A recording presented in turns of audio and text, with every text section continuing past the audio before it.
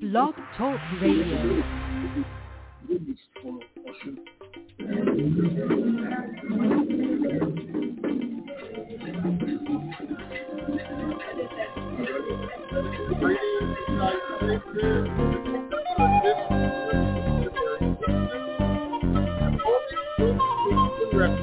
All is truly and you can just see feel who it is all just blue John and a set and one of the greatest environments of this lifetime.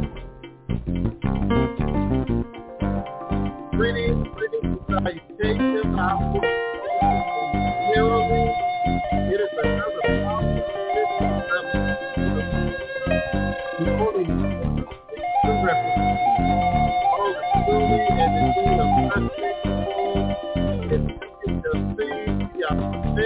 Come back home to Africa. She's calling your name to win. Come back home to Africa. The fatted calf and golden rings are waiting for you once again. 9-1-4-3 Coming back to you. 845-677-9-1-3. I'm longing for my family. Coming back to you. Out of bondage and now I am free.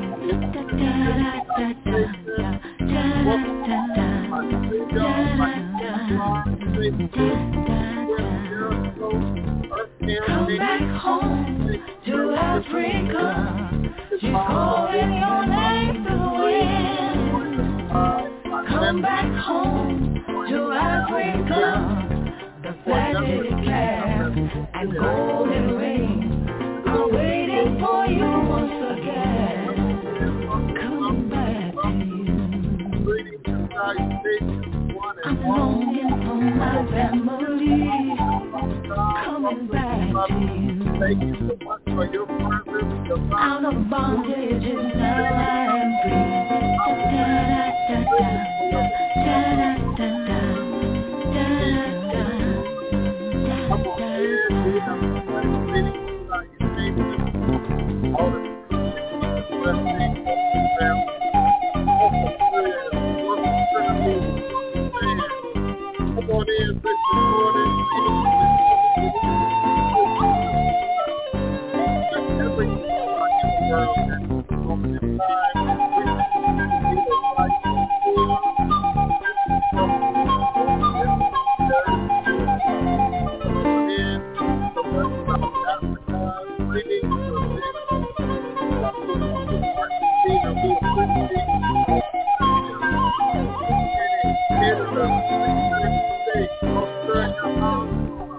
Come on in, Nigeria. Come on in, Ghana.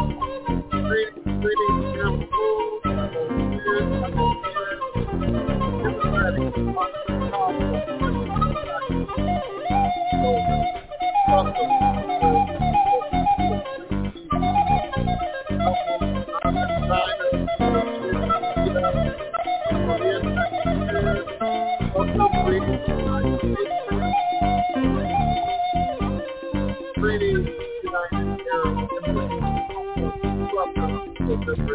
Come back home to Africa. Come back home. Come back home to Africa. Come back home. Da da da da da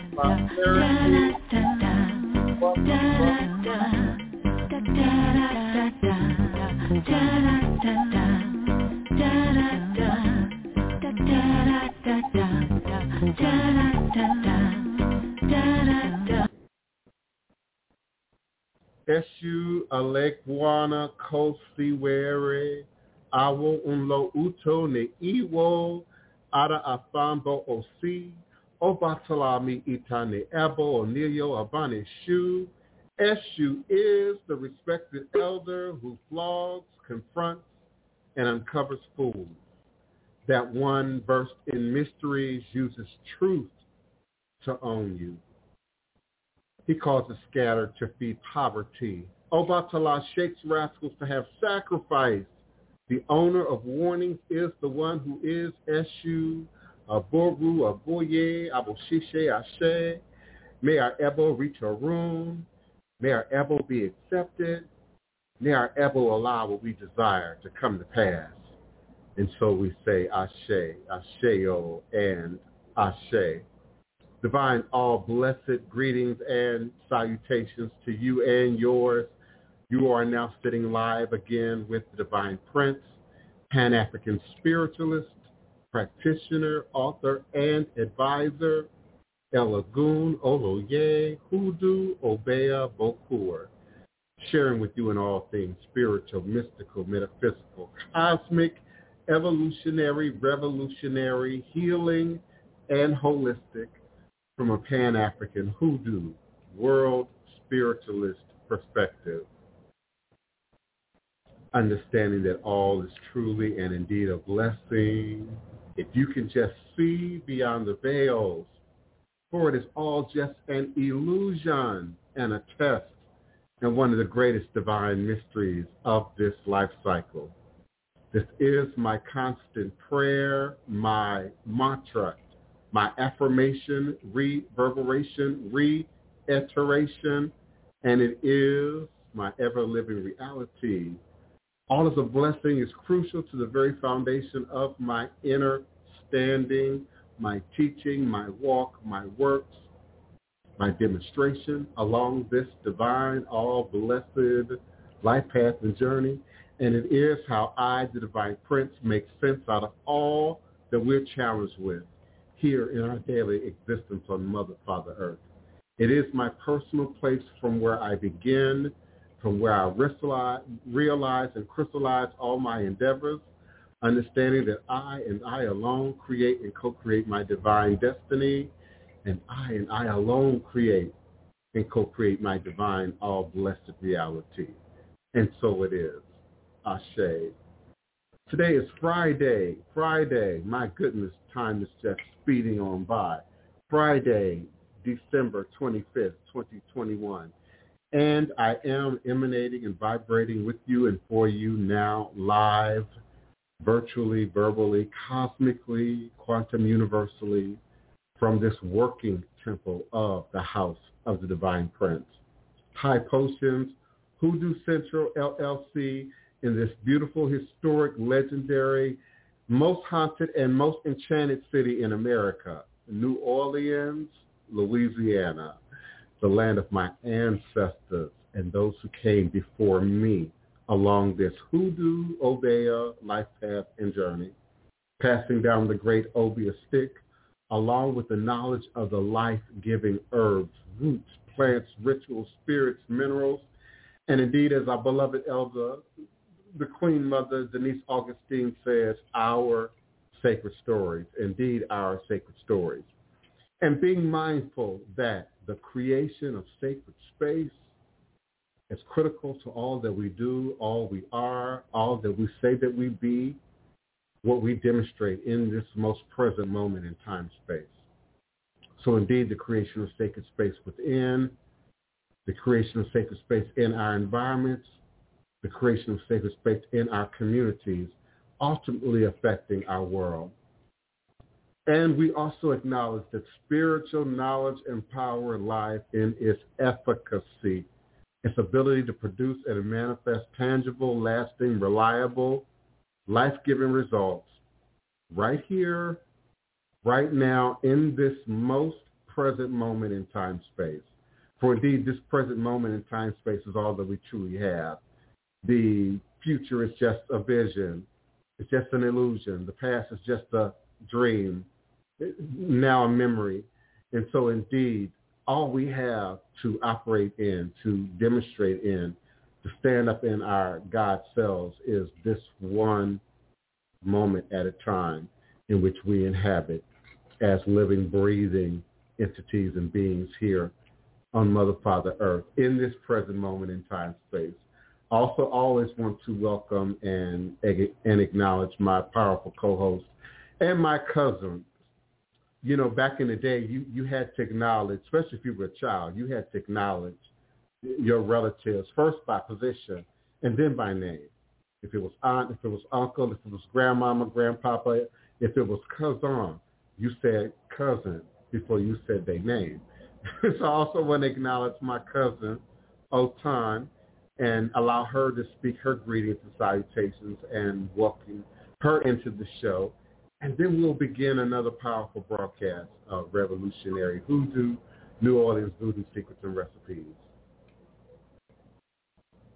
Abu Aboye, Oshishe, Gavon, Baba Aloye in his absence, and family. I want to give honor to my Aluwa, Prince Baba, Adebayo Lagona, and Olari, Ifasoyin, Iyalode, Uzonike, Oyebola Lagona. And greet everyone here, family listening and watching. Happy Friday. I just want to send love, light, and laughter out to everyone. Somebody needs it. And I'm looking forward to the discussion as always.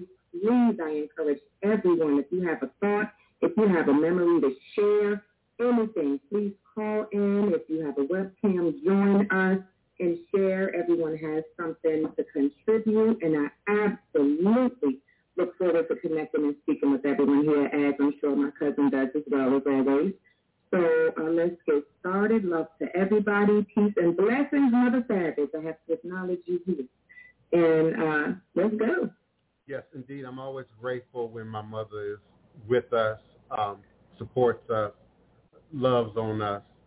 And of course, it's personally confirmational and empowering for me as I move forward, not only on my personal journey, but within the dynamics of my ministry.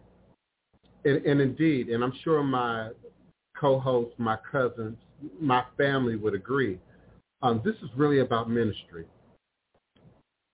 We talk about religion, we talk about politics, we talk about traditional African-based religious systems, we talk about magic, we talk about witchcraft, but ultimately this is about ministry.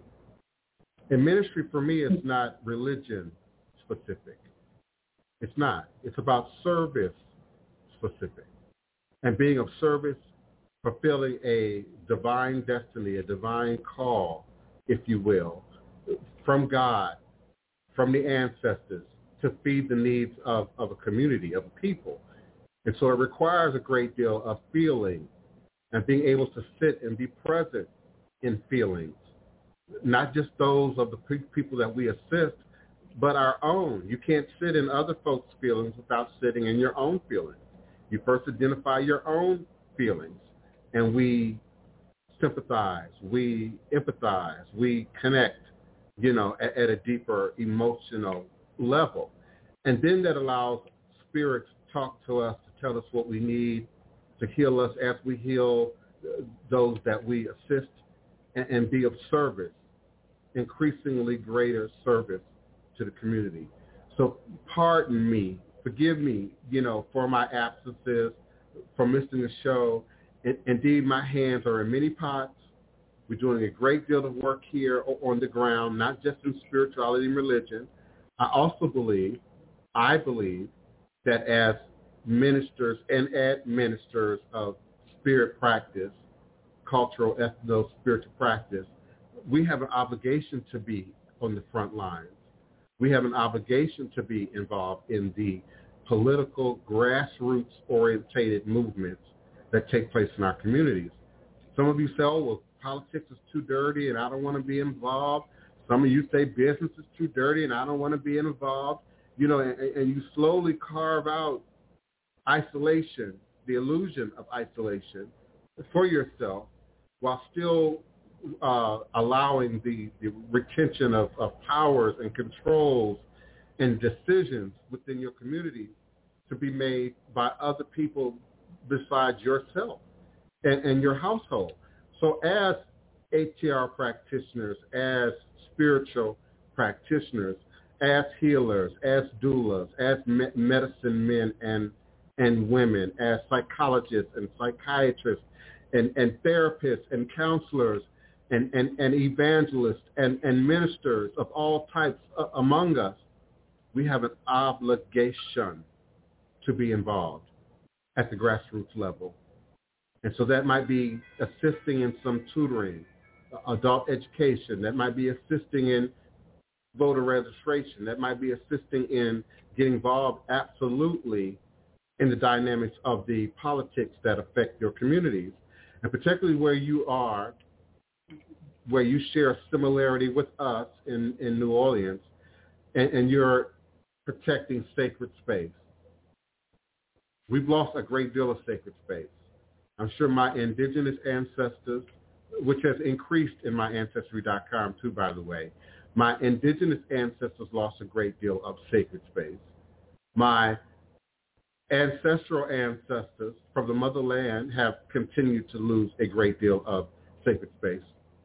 And we now, as people of color and African Americans, I have an international audience, and I appreciate you, but specific to America, we've lost a great deal of sacred space, sacred land. And along with that, if you don't already understand, the history, the story, the folktale, the legends that also follow the people that celebrated, that worshiped, that showed honor, that commemorated on sacred land. And so the battle for Congo Square is not over. The battle of Congo Square has not been settled. And indeed, I want to say we are, Mayor Cantrell, Auntie Titi, City Council, City of New Orleans, we are disappointed with the mayor's continued responses to move forward, although a very large number of the residents, citizens, and organizations have publicly expressed opposition to moving City Hall, not just in Congo Square. We were never concerned that you were going to put City Hall on top of what's left of Congo Square, but the land being disturbed, the historic and ancient trees, some 600-700 years old, being disturbed. The rest of the footprint of historic, first free black community in America being disturbed. Our priorities are simple. Our priorities haven't changed. No hum bow, no bow down. Our position has not changed. No City Hall in Armstrong Park, no City Hall in Treme, no City Hall in Municipal Auditorium, no City Hall in Congo Square. For those of you who are easily confused by wordplay, this was never about just Congo Square. It absolutely affects Congo Square, just as if I came and decided I'm going to build a house in your front yard. It disturbs your yard. It disturbs your passageway. It disturbs your house. It disturbs your space. And so our desires, our concerns, our demands are very limited. Our concerns are very limited. We know it's a whole lot going on. The corridor in Claiborne, that's a whole nother issue. No City Hall in Armstrong Park. No City Hall in Municipal Auditorium. No City Hall in Congo Square. No City Hall in Treme. Repair the Municipal Auditorium. Restore the Morris F.X. Jeff Municipal Auditorium to its theatrical performance glory. Teach music. Have classes. Connected to tourism, if you will. Allow performance. Allow us, the community, to decide how we wish to utilize our sacred space. The representative congressperson, Christian legislation, Kristen Palmer, many of you know we had a press conference on Wednesday, which is why I did not broadcast on Wednesday. And Congress member Kirsten Palmer drew up a document, drew up some legislation that's now on the table. And it's important that we all understand, read, have access to, analyze the legislation, as it is now written, and create space and opportunity to ensure the language is, and indeed within the margins of intent for us, the community, that our goals, both short and long term, are met as a community. But we are certainly grateful for Christian Palmer's drawing up the legislation to halt any new production of parking garages, municipal buildings, and particularly in Armstrong Park, and as it relates to what we are fighting for, have been fighting for some decades now, will continue to fight for, and want to see happen in our space. We are encouraged by City Council Member Christian Palmer's proposed City Council person, Christian Palmer's proposed legislation to stop the mayor's proposal to move City Hall to the Morris F.X. Jeff Municipal Auditorium in Louis Armstrong Park. And we look forward to engaging with Councilmember Palmer and the entire City Council to create a public process on this important issue, which affects Treme, it affects the French Quarter and neighborhoods, as well as the entire city of New Orleans. We demand all current related RFQ, all current related RFP processes cease and desist, and no contracts are awarded prior to a comprehensive, inclusive, and sustained public engagement process. And indeed, this includes the FEMA money. So I'm begging Congressman Troy to get involved. I'm begging Cedric Richmond and many others get involved. I'm demanding presently active, voted in city council members get involved and indeed stop this process. If you don't stand with us now, we will not stand with you on Election Day. It is clear to me the timing, delay, so that you all can sort of get through elections for fall of 2021. No. Including the mayor. No.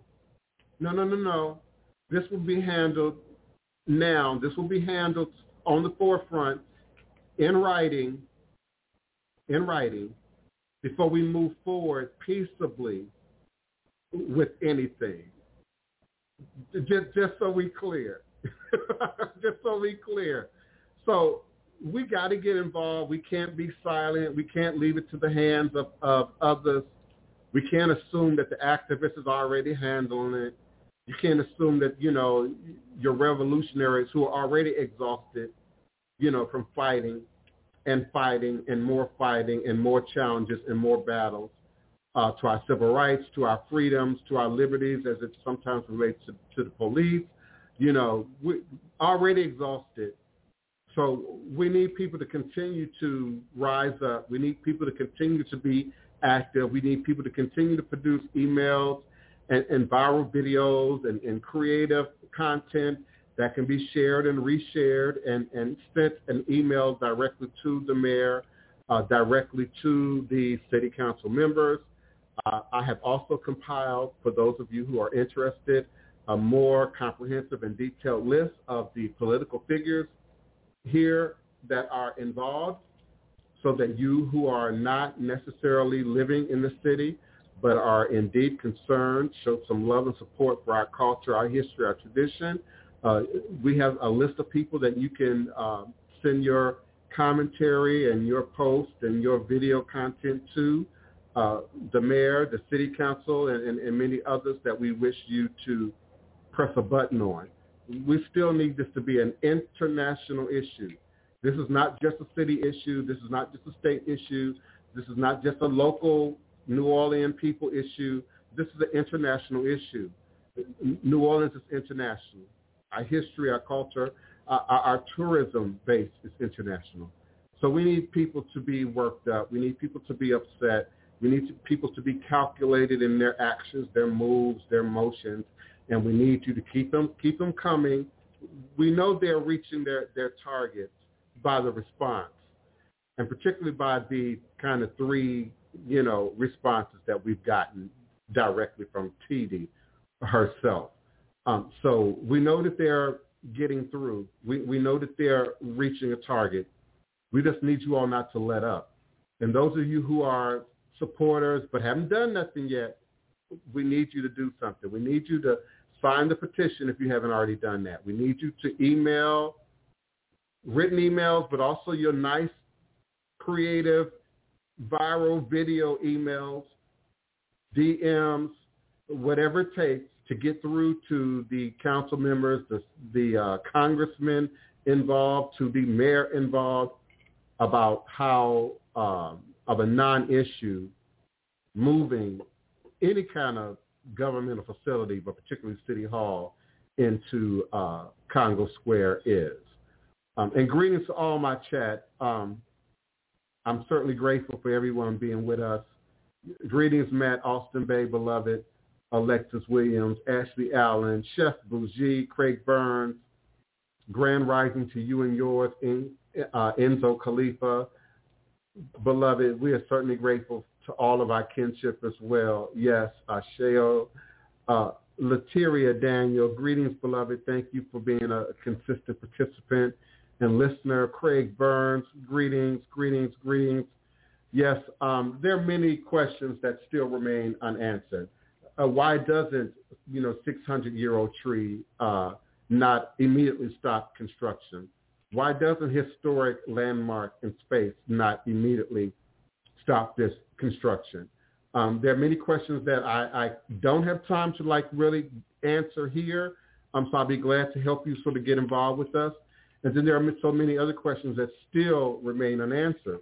The mayor still has not addressed us directly at all. Still has not, responded to us directly at all. And though there have been meetings planned and organized, they have been shifted a little bit. They have been rescheduled, more than once. So we'll see. And that's why I say we can't stop. We can't let up. We're not about to take a break. No one is in celebration mode. For anyone local in the city listening, we're not in celebration mode. We don't think the mayor said anything spectacular. We don't think she said anything that even suggests remotely that she is going to do what needs to be done to stop any action and activity. So we don't stop. We don't bow down. We don't lay down. We don't have time. And we're coming for you. We're coming for you. And we're doing a political thing. We're doing the legal thing. We're doing the societal, politically correct thing. But we're also doing voodoo, hoodoo, and root work and conjure. And we also got people, revolutionaries, who don't know how to be quiet, who don't know how to be silent, who don't know how to be still for very long, who are also getting involved and actively participating in this action. We have to ensure that this is never even dreamt of again. We have to ensure that this is never even put on the table again. No more than you would decide to put City Hall in Arlington National Cemetery. We have to ensure that this never is even a point of discussion for anyone holding that position, let alone our first female mayor, our first black elected female mayor to the position of mayorhood. How do you want to be showed up in history, boo-boo, beloved? How do you want to show up, Keedy, in the history books? Do the right thing. Some of us still have faith that you're going to do the right thing. Some of us voted for you in the beginning because we thought you was going to do the right thing. And then some of us noticed some changes right at that election event, that party y'all had. Yeah. So let's do the right thing. Let's acknowledge, protect sacred space, historic space. Let's stop any move on City Hall coming into Treme. And I invite all of my participants, my listeners, my international audience to get involved, to call, to blow up the phones, to blow up the text, to blow up the DMs, to blow up the emails, to make your lovely, creative, viral videos until we get some real concrete ink to pen response, and a personal face-to-face sit down with the mayor about this discussion. So I'm thankful, I'm grateful, and I'm asking all of you, get more involved. Get more involved. Met Austin Bay says they are deliberately trying to disrupt our connection to our ancient culture. Absolutely, to our roots, to our power. And so we can't let this happen here. We can't continue to let it happen in other countries. We can't continue to allow it to happen in other nations. Just the wanton destruction of historic sacred spaces, by the Islamists in Africa and Timbuktu and many other historic ancient sites throughout the Middle East. It's just alarming. Some of you are not even aware to what degree ancient sites like Timbuktu. Were you even aware that Timbuktu had been destroyed, had been damaged, seriously damaged by Islamists? So it happens, on all the religious watches of Christians, Muslims, Jews, it's happening. So you got to start somewhere. It's too big of a pie to sort of sit back and look at and say, well, how do we consume this? You consume it one bite at a time, ancient proverb, one bite at a time, and you start in your neighborhood. You start in your community. You start where you are. Goat Rider, we don't have an organized hashtag, and thank you. You might be able to help me to sort of work on that. We do hashtag Congo Square. We hashtag Congo Square Preservation Society.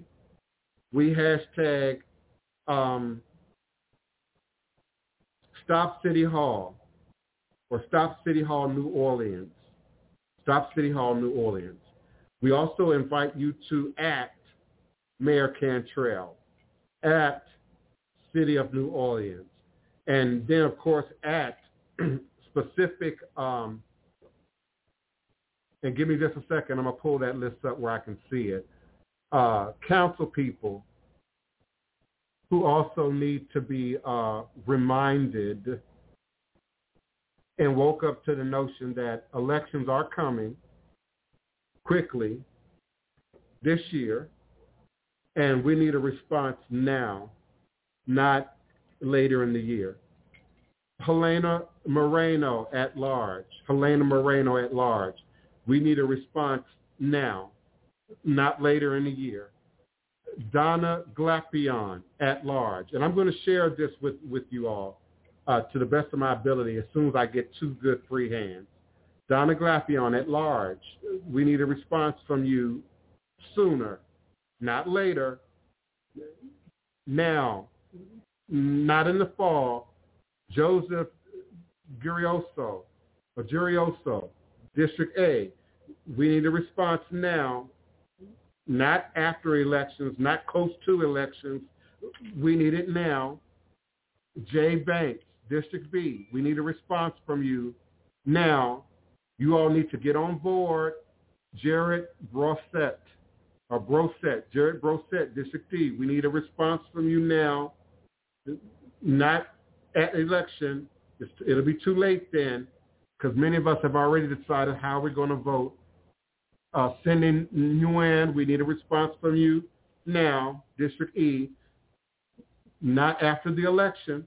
You all need to get on board with Kristen Palmer, District C, and figure out what you all need to do to stop this action, stop this motion, and to join your constituents, the city, in our response, our collective no to this action.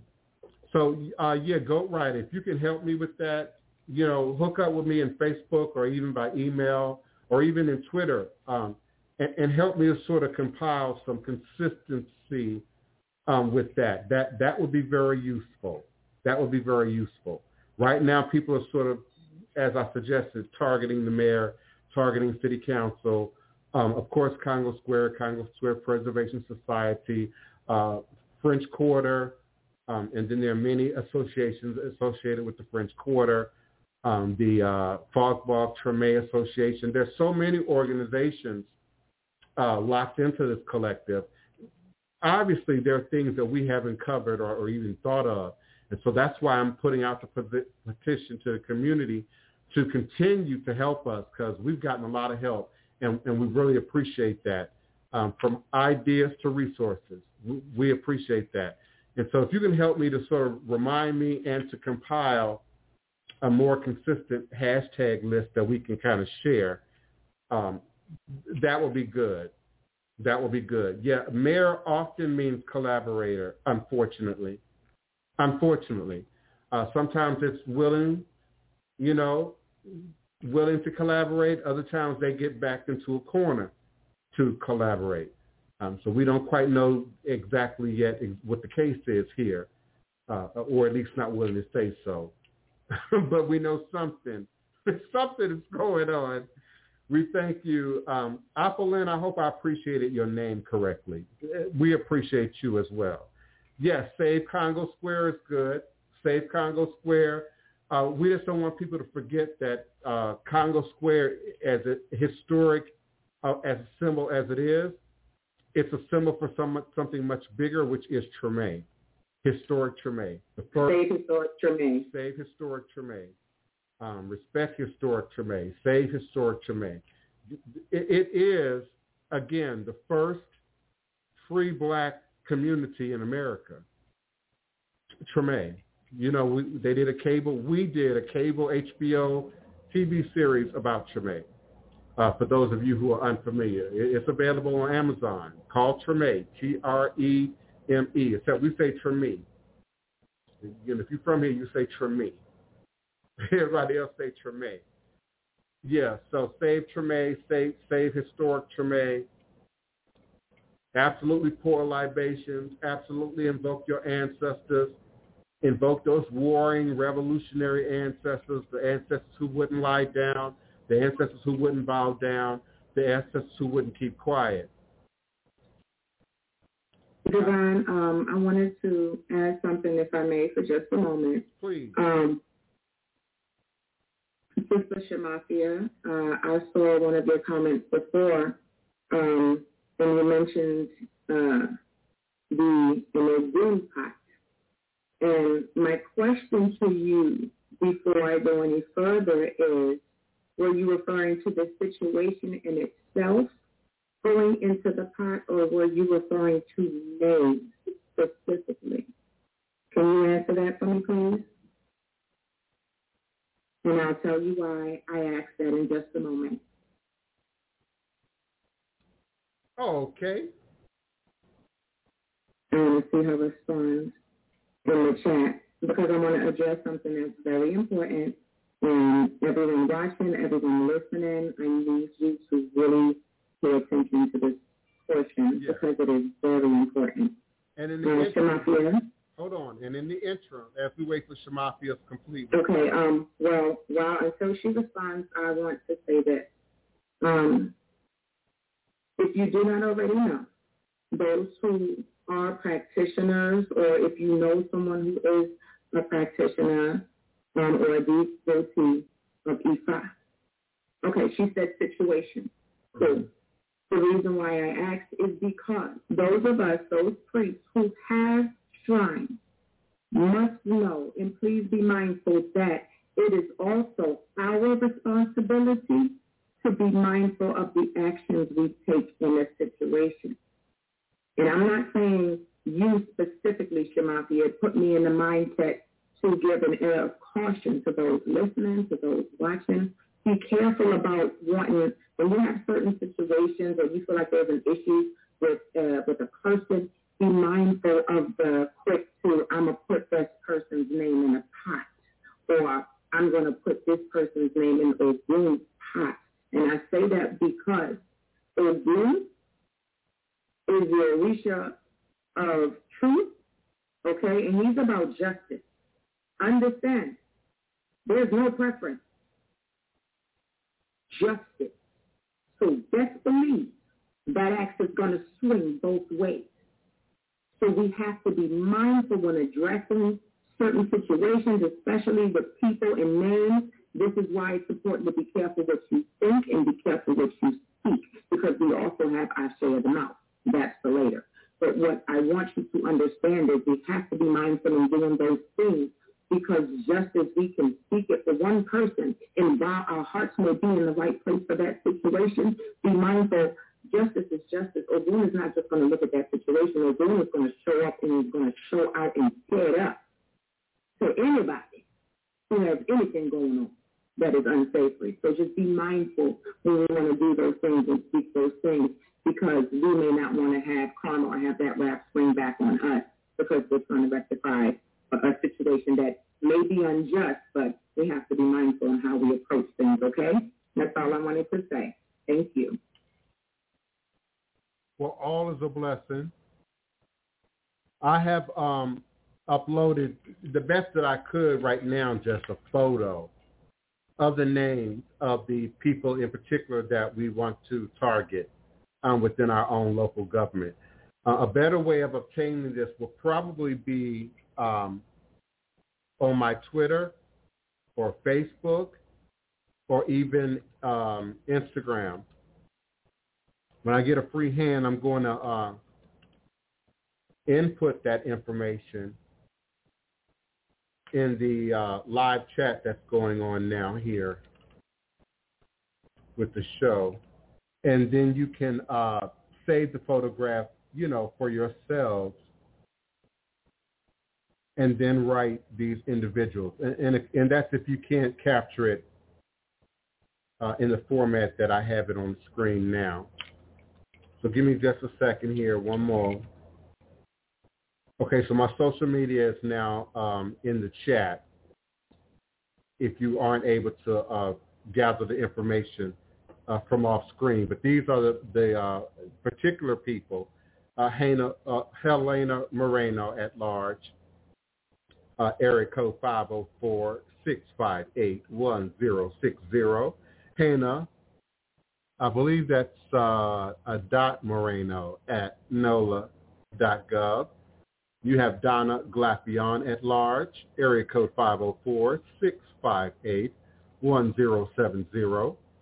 She is Donna.Glapion, Glapion at NOLA.gov. You have Joseph Girioso, Giarrusso of District A, area code 504-658-1010. And he's Joseph.Giarrusso at NOLA.com. J. Banks, District B, area code 504-658-1020. Email j.h.banks at NOLA.com. Of course, Christian Palmer, who drew up the initiative, who is sort of directing the initiative, at least at the city council level, to halt garages and government buildings and the like being constructed at this time, is on our team, and her number is 504-658-1030, and that's Christian, Kristin, Christian.Palmer, Palmer at NOLA.gov. Gerard Brosset at 504-658-1040. Email is jcbrosett at NOLA.gov. And Cindy Wynn, District E, Cindy Wynn. Her last name is spelled N like Nancy, Guyen, Cindy Wynn. Her phone number is 504-658-1050. And she's Cindy, CYNDI.Wynn, NGUYEN at NOLA.com. So I appreciate everyone's support. everyone's patience, everyone who's sticking in with me, even during this political content. I honor you. I appreciate you. It tells me that you are here not just for our wonderful entertainment. It's telling me you're here not just for, magic, but you're indeed involved in the community. You're indeed involved in the culture. And so I'm honored by that. I truly am. So thank you. Thank you very much. Do what you can. Help us. Be loud. Be proud. We can't let City Hall come into Treme whatsoever. And we cannot let the municipal auditorium be sort of detracted from its original purpose, which is a community art performance location. Thank you, Ghost Rider. Please enjoy your day. Yes, please instant message me by Facebook, and then we can further collaborate on how to move those hashtags forward. I pray your children have a great day. Ashe, enjoy, Ashe. And we appreciate you taking the time to come by. We certainly do. And we appreciate everyone who's with us now. Those who are listening on the phone lines, just remember to press the number 1 on your telephone keypad when you're ready with your question, comment, or request, and I will open your mic. And, of course, you can follow the link that is scrolling at the bottom of the screen, and you can also be brought on as a co-host live on screen. I call today wellness check. Check in with me, since indeed I have missed a show or two, check in with you, check in with the community, wellness check. And, it's important that we do wellness checks, particularly today in this day and age and with the technologies that are now available to us. And it's very easy for people to sort of believe the illusion of isolation, to sort of fall into the illusion of isolation. Even with all the gadgets and technology, the world is indeed getting smaller by way of technology. Yet, even in the most crowded of urban spaces, people feel isolated, people feel alone, people don't feel connected often, even to their own communities. Do you know the names of those who reside in your apartment building? Depends on the size of your apartment building. But it also depends on you. Do you know the names of your neighbors on your block? Depends on the size of your block. But it also depends on you. And for some reason, the bigger the city, the bigger the building, the bigger the community, the less likely people are to know any given number of names, identities, stories of the people that you share community with. If you're riding public transportation, how often do you ride in silence? How often do you have a conversation with others? How often do you conversate about things that matter, things that are important, things that make a difference?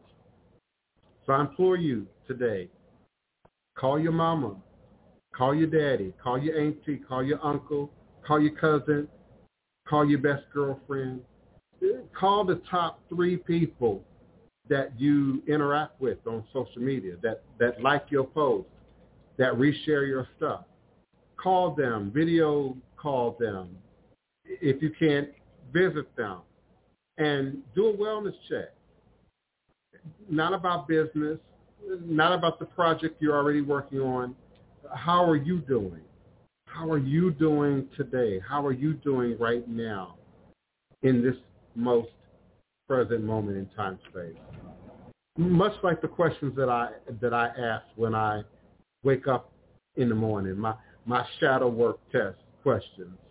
How do you feel? How do you feel? Do you love life? Do you love life? Are you happy to be here? Are you happy to be here?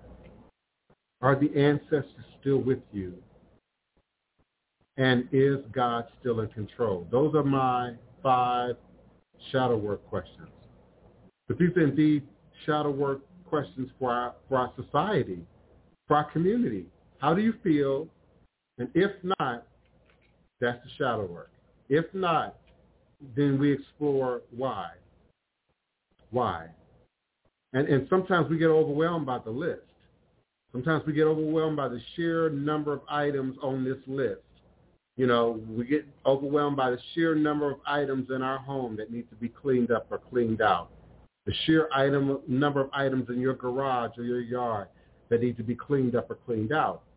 So indeed, when we look at society, greater society as a whole, the list is great. The shadow work list is great. But we figure out where we belong, where we fit in, where we can be most useful, where our voice is most powerful and most acknowledged, and then do the work. I got a friend, she's just a go-to. She don't necessarily want to speak. She don't necessarily want to be in front of no camera. She don't necessarily have to be the lead. She just want to go to where you need me to go to. The store, where you need me to go to. The mechanic, where you need me to go to. Just tell me what to go to, and I'll go to it. That's my go-to girl. You know? And then you got your guy that's security, or you got your guy that's, you know, handy, or you got your guy that's athletic, you know, and physical and able to do things. So there's a place in the Army. There's a place in the community. There's a place in the village for each and every one of us.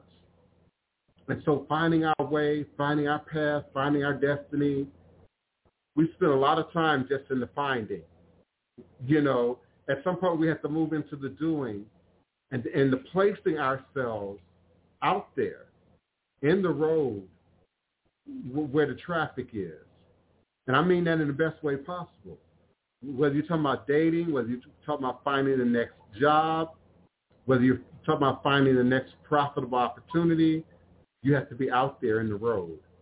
You have to be out there in the crossroads, out there in life, in society, literally and sometimes figuratively, to meet those opportunities, to be present in those moments.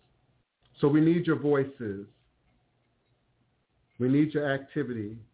We need your presence within our community to do and fulfill the will of the Most High, the will of the ancestors, the desires of our heart. We must be willing to step out there in the road. So how do you feel? How do you feel? Do you love life? Do you love what you're doing? Do you love where you're going? Do you love what you have right now to work with? And if we can't answer any of those questions in the affirmative, that's where our shadow work is hiding. No, seriously, that's where the shadow work is hiding. You might say, I just got to fix this bill for next week. No, you got to meet that bill subsequently every month. That's why it's called a bill. So the temporary fix is to meet the bill for next week. But the long-term fix is, how do we position ourselves personally into a much more comfortable place to just do the work of evolving into God, to do the work of evolving into Goddess. And some of the tasks of life, you know, whether living can be a little bit of a distraction. At some point you got to eat, you know, you got to be clothed, your children got to be housed, you know, and then jobs come in, careers come in, employment comes in, often taking up a great deal of your remaining energy. And then some of you only have enough time to crash, burn, and get up and do it again. You know, so being that this is a spirituality and religious platform, but we cover all aspects of life, you know, and living, do a wellness check on yourself, on each other, even you married couples, you long-term relationships, you long-term house sharing, residing individuals. Sometimes you have to stop and ask honestly, ask openly, ask intentively, how do you feel? How do you feel? Do you love life? Do you love life? You know, you have to ask and be able to answer those questions in affirmative. And we avoid them. Are you happy to be here? We avoid them sometimes because we know that there's work lurking behind that. Because you might say, you know, I feel great, but are you happy to be here? And you're being asked that by maybe your problemsome spouse. It might be some shadow work lurking there. It might be some shadow work within the dynamics of that relationship. I also wanted to, because I told you all that I want to talk about quickly, if we can, a Karen horror movie. A Karen horror movie. I mentioned it the other day, but I couldn't remember the details. I have them in front of my face now. Taryn Manning. A Karen horror movie starring Taryn Manning is coming out. In 2020, Karen emerged as a timely insult to entitled white women who asked to speak to the manager. Time and time again in the news, there were stories of women upset about their neighborhood children selling bottles of water, having a cookout, or walking their dogs. For the first time, the public pushed back against the narrative that the white women are simply endangered and acting out of concern when calling the police on black people doing harmless, normal neighborhood activities around them. That conversation inspired Coke Daniels to write and direct a thriller based on Evil Karen. Taryn Manning stars as the tutelar Karen who learns a black family is moving into her neighborhood. She does whatever she can think of to try to force them out of their home. The IMDb synopsis reads simply, a racist, entitled white woman in the South terrorizes her new black neighbors. Of her role, Taryn Manning says, I felt a social responsibility to take on this role, even if I had to play the villain to affect change around the globe. Then I was more than willing to step into the role. What's been going on is devastating, she says. It's time for change and for me to be part of the bigger picture. It's time for change, and she being a part of the bigger picture, she says, meant a lot to her. The movie Karen finished production February 2021. It doesn't have a release date yet, but it should come soon. So, indeed, there is a movie, a Karen movie, that's coming out, okay? And I'd be curious to know you all's comments and opinions, if any, about that topic as I scan the chat for any missed commentary. I'm going to let my cousin hold it down for just a second while I check the chat. Come on in, beloved. I see your faces.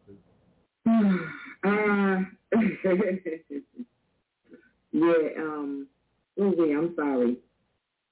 Queen Mother Savage has completely discombobulated my combobulator. So I'm getting myself together.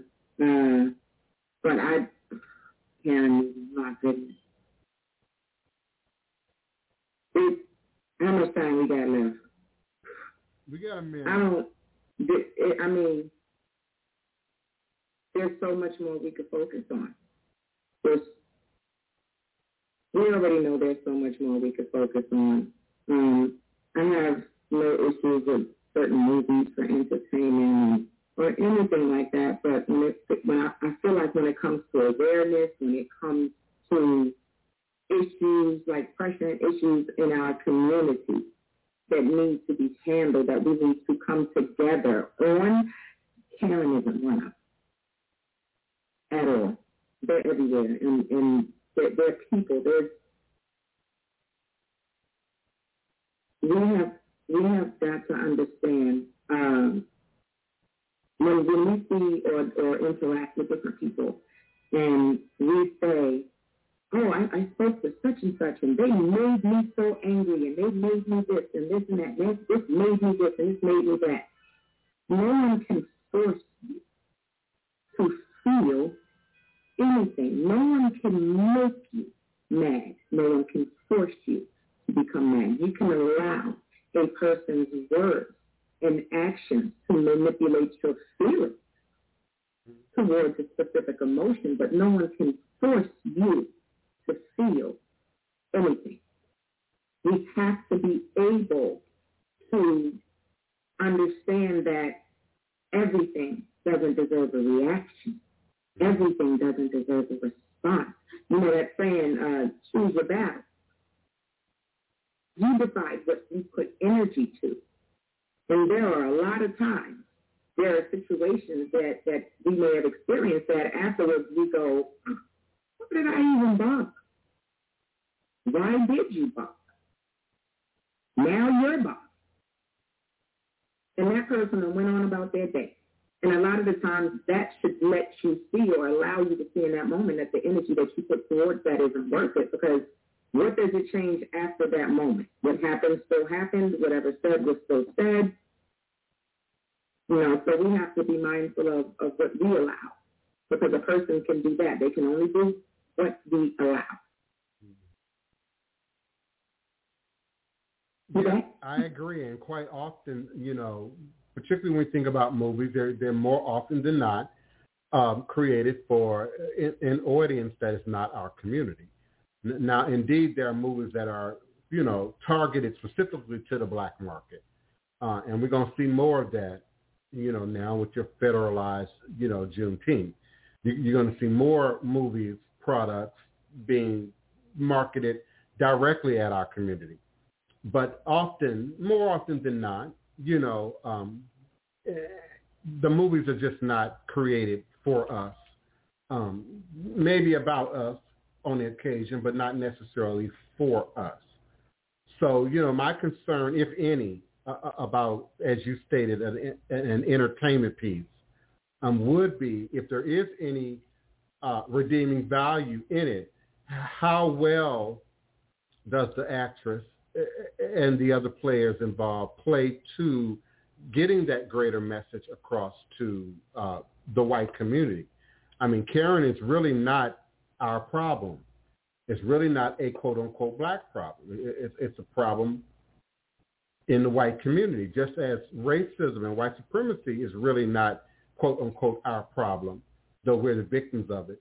It's really a white problem, and it has to be dealt with in that community if we're ever going to see a day when we're not still needing to even make movies of this type. For some reason, just the whole idea of the Karen movie sort of took me back to White Girls, you know, and the Wayans brothers, who that family, you know, talented and creative family, the Wayans, have always had social commentary, you know, weaved into their comedy. So in my mind, wasn't that the original Karen movie? I mean, you know, White Girls, and did they not display sort of that degree of entitlement and you know, but use comedy, you know, as a way of sort of addressing it? So I'm curious as to see how people respond to it. I'm not in a rush to run out to the movie theater and watch it or pay money to watch it, but I'm certainly waiting on the commentary about the movie, you know, and indeed, if it has some gravity in the community, pop culturally speaking, what will it be? Yoel Adams says, people have been programmed to be reactive to the enchantments of others, much so from a group seen in authority. Yeah, I if I'm understanding you, yeah, I agree. I agree. It's in everything from what we eat to what we buy to what we think is important. I remember a day when bell bottoms was important. I remember a day when stacks was hella important. I had to have, you know, 2 or 3 pair, you know, and they were my favorite shoes at the time. You know, stacks. If you young folks don't know what I'm talking about, stacks, you know, and then they went out of style. And then we moved on to, you know what, penny loafers, or the next thing. But often these trends in culture feed what we think we need, what we think we want, what we believe we must have. And that ties into value. Am I of less value because I don't have a car? Am I of less value because I don't have a smartphone and I'm still using a flip phone? Am I of less value because I can't, afford $300 sneakers? I remember when $75 was a lot of money for sneakers. $300 sneakers, versus I don't want to spend a lot of money for sneakers. Yeah, really good sneakers. So yeah, the why is the shadow work, Jody Netta said. Yeah, the why is the shadow work. Craig Burns, the movie, I keep forgetting Craig Burns lives in the UK.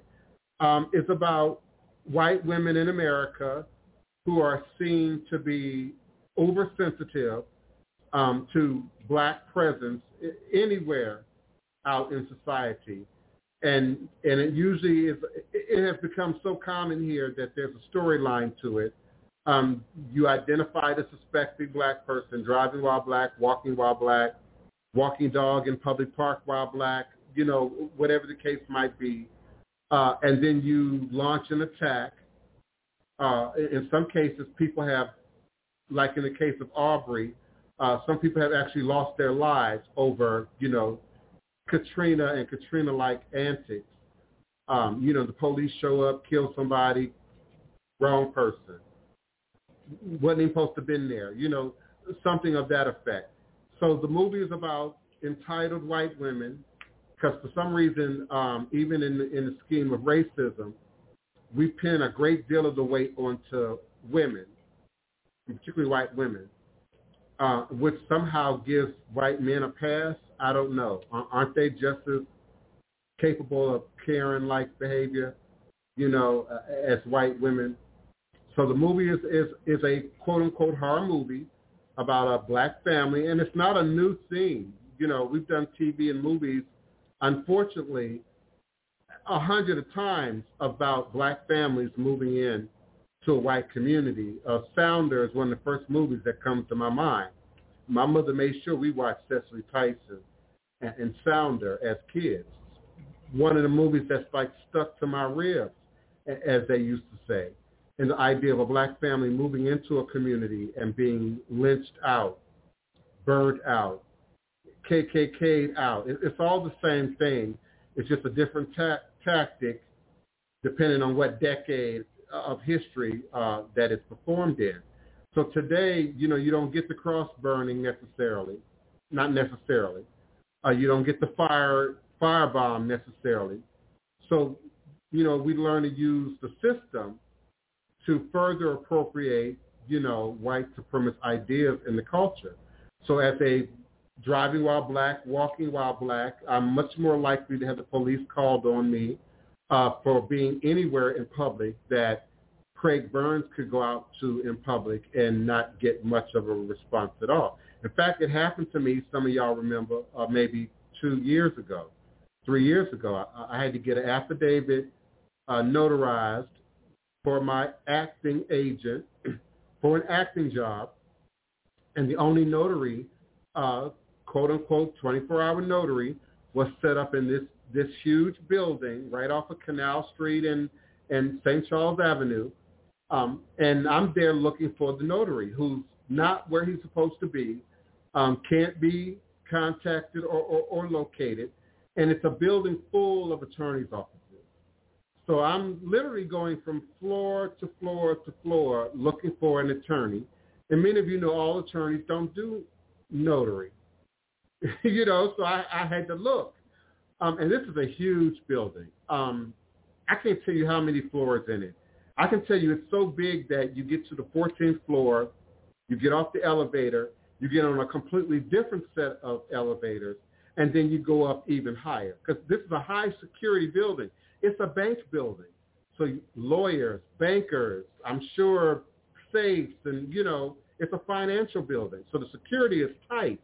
And each time you round the corner, it's a security desk at both ends of every corner at every floor. And I used to work security, used to be head security at 650 Porches. And so I'm hella friendly with security. Hey, how y'all doing?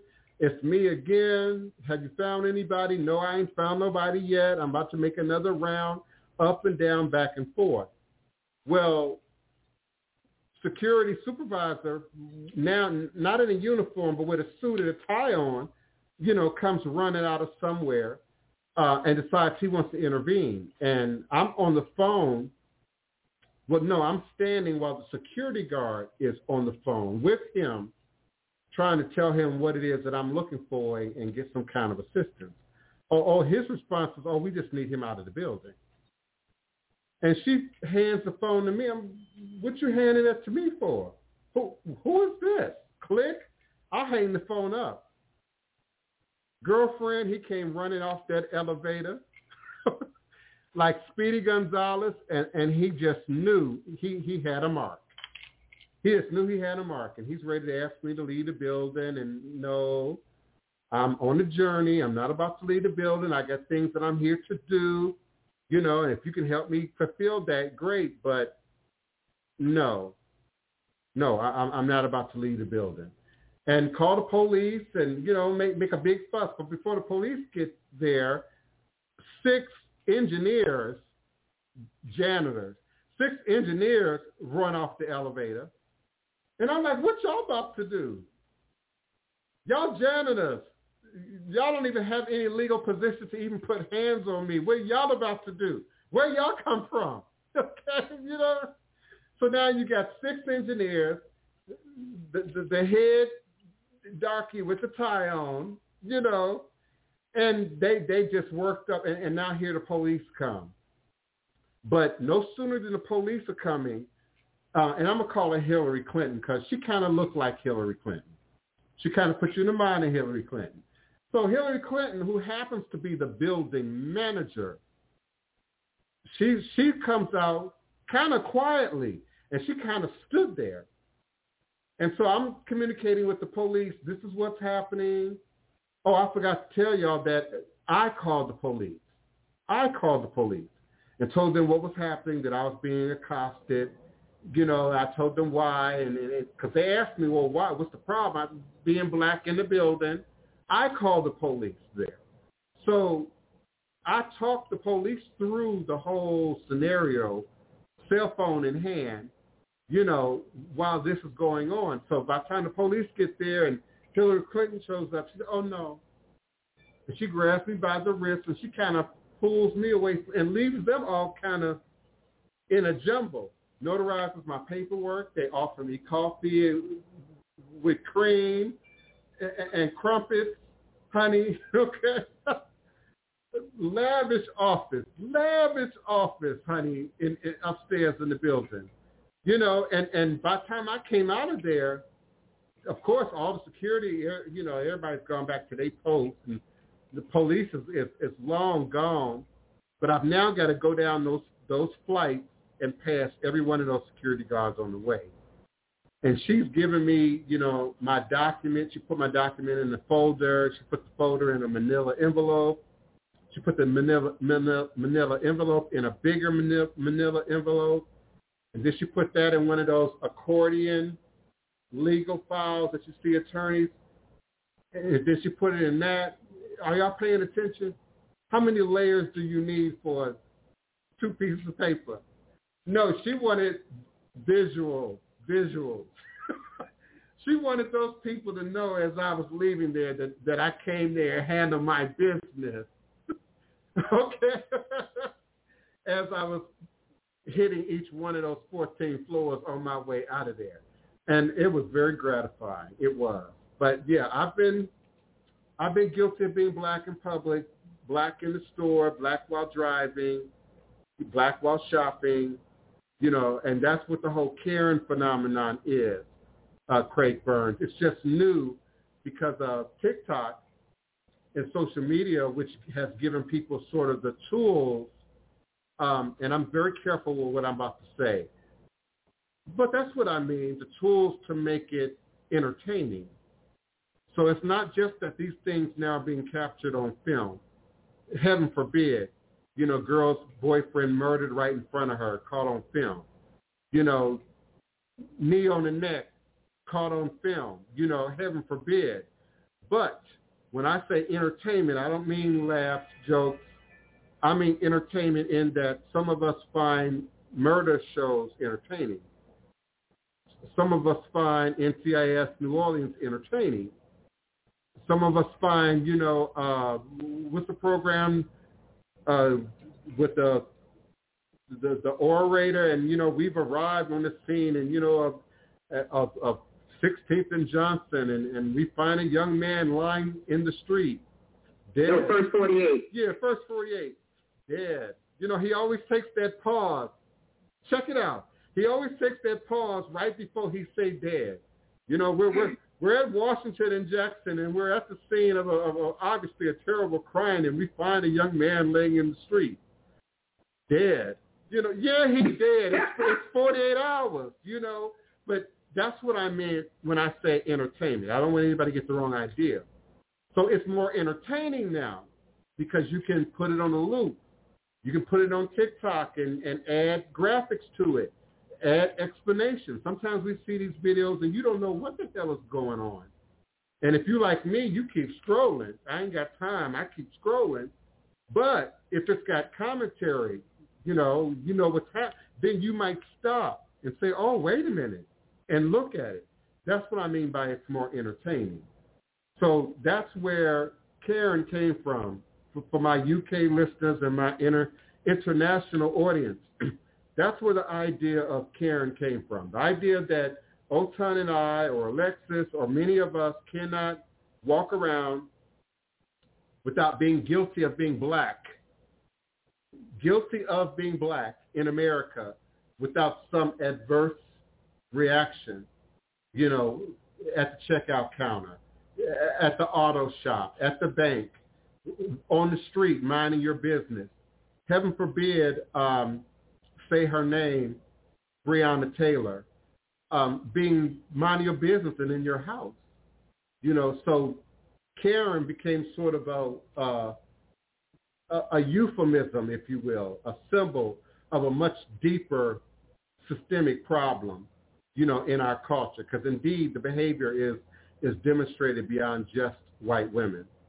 It's demonstrated by black people sometimes, depending on what gay community you walk up into, and it still lends to the sort of the white supremacist belief that we're all guilty by being black. We're all suspect, just number one, because you're black, and then in their mind, you're in a location or doing something that they think you shouldn't do. And exactly. Like Craig Burns said, they have been working on desensitizing the public. That's why they have these shows like the First 48 and different things. If they show that's enough, even on the news now, the news will show more gory or, disturbing footage than what they had ever showed when I was growing up. So they have been actively working to desensitize the community and to desensitize the population. So when things like that is seen going down in real life, it doesn't hit that hard because they want it to be used. I remember HBO used to, I don't remember the name of the show, but there is a famous forensic doctor, and they had a whole show with him up there doing murder cases and autopsies, like just autopsies. And I was like, oh, wow, okay, no.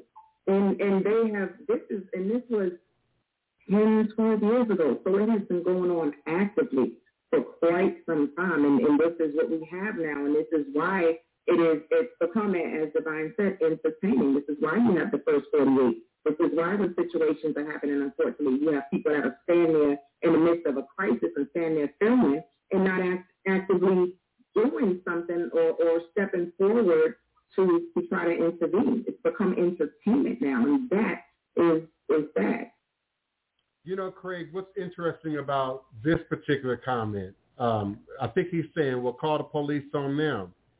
And, that, one, it does not work the same when it's us calling the police on them. And two, which is why I said it's a much deeper systemic problem, there are many black folks who won't call the police for nothing. Simply because of the issue of fire first and ask questions later, kill black first and figure out the details later. Because of the knee on my neck, because of the, I thought he had a gun and it turned out to be a cell phone. You have many black people. And let me be clear, international and national audience. I don't just mean black people in the hood. I don't just mean the inner city. I mean black people in the suburbs, in a rural area, in decent communities that are not going to call the police first, no matter what. There was a situation where the young man was a security guard and he was doing his job and they had a disturbance. The police was called. The police showed up and murdered him. He was at work. He was a security guard. So that's absolutely true. A lot of the times you have some that won't call them because there's no telling what's going to happen. They're supposed to be there to help, but if their sights is set on our kind being, our people being the enemy, and that whatever happened, whoever the dark is, that's where the problem lies, that in itself is where the issue is and what needs to be addressed. Yeah, I think he's also making the point of just the destigmatization. Absolutely. Yes. Not only are we, sort of destigmatized within the community where the murders and the killing tend to happen and go on, where the police stops that go bad, tend to go on. But then your greater community, is also destigmatized to it by, as Otan said, it's on the news every day. And it's often focused in on, crowded areas, urban areas, inner city, and communities where we are. You don't even see the same degree of reporting in rural areas or more isolated communities. So yeah, there's a destigmatizing that happens, but also by fear, I guess, or because you don't want to just keep seeing death every day. But then there's also that sort of inadvertent promotion, of it through entertainment, whether it be movies or TV. We give the rap industry a hard time, about some of the language and some of the paintings, the dramas that they paint, that they depict for us. But then we turn the TV on and see the docudramas and see the police stories and see the murder stories doing quite the same thing, just without the music. Just without the music. So you're being destigmatized to it. You see it so much that, you're destigmatized to the shock of it all, while at the same time it gains a sense of normalcy. It's normalized. You begin to think that it's normal. You begin to expect it. You begin to accept it as a part of normal reality. And I dare say it has its worst effects on us, which is why the whole Karen thing is an issue to begin with. The Iraq War, you're kind of beginning to tell your age, Craig Burns. The Persian Gulf War, the Iraq War. I'm at the age where I've seen all of that on television. World Trade Center, saw it on television. O.J. Simpson was in L.A., saw it on television. And it also gives the world sort of a false sense of what America is. Because on the one hand, you have sort of this, utopia narrative. I don't know who's pushing that narrative, but somebody's pushing the narrative, of this great American, utopia, land of the home and the free and the brave. You can go from broke to Mercedes, home ownership, but at the same time, our media, our videos, even our social media is revealing a whole nother side, to what America is, to who Americans are. And so even our black brothers and sisters all over the world often have very convoluted ideas about who and what we are, just based on what they see in pop culture. I'm sure they see quite a difference here. We've been told so. We've been told that some West Africans think this is a Nigerian program, and we just speak in English, every now and again. No, we are an African-American program who just speak Yoruba every now and again, but we appreciate that as a compliment, that we would be confused with being a Nigerian program, because the stereotype about who black Americans are is not great in the world. The stereotype about who Americans are is not great in the world. So there's a word out there. There's a word, I'm sure, in the UK that you all use to describe Americans, and maybe even black and white Americans that resonates with a Karen. We just don't know what it is. You might know what it is, Craig Burns, but we don't know what it is, but we sure you got a word. We sure the French got one or two words to describe Americans, and particularly black and white Americans. So, that's what that's about. Oh, yeah, I called the police on myself. Oh, yeah, I didn't even think of it like that, Craig Burns, but you're right. You got a good point. Yeah, I flipped the script. I called the police on myself. I'm violating by being black in a public building. Y'all need to come down here and check this out. And they did. And I bet you they won't do that again. I bet you they won't do that again. That was right before I went to California to film To Tell the Truth with Anthony Anderson. Because after the fact, I was quite angry. I was angry for, I don't know, a good 2 weeks after that. And so that was in my spirit when I filmed To Tell the Truth on Anthony Anderson. Because some of y'all say I was a bit rigid in that performance. I was.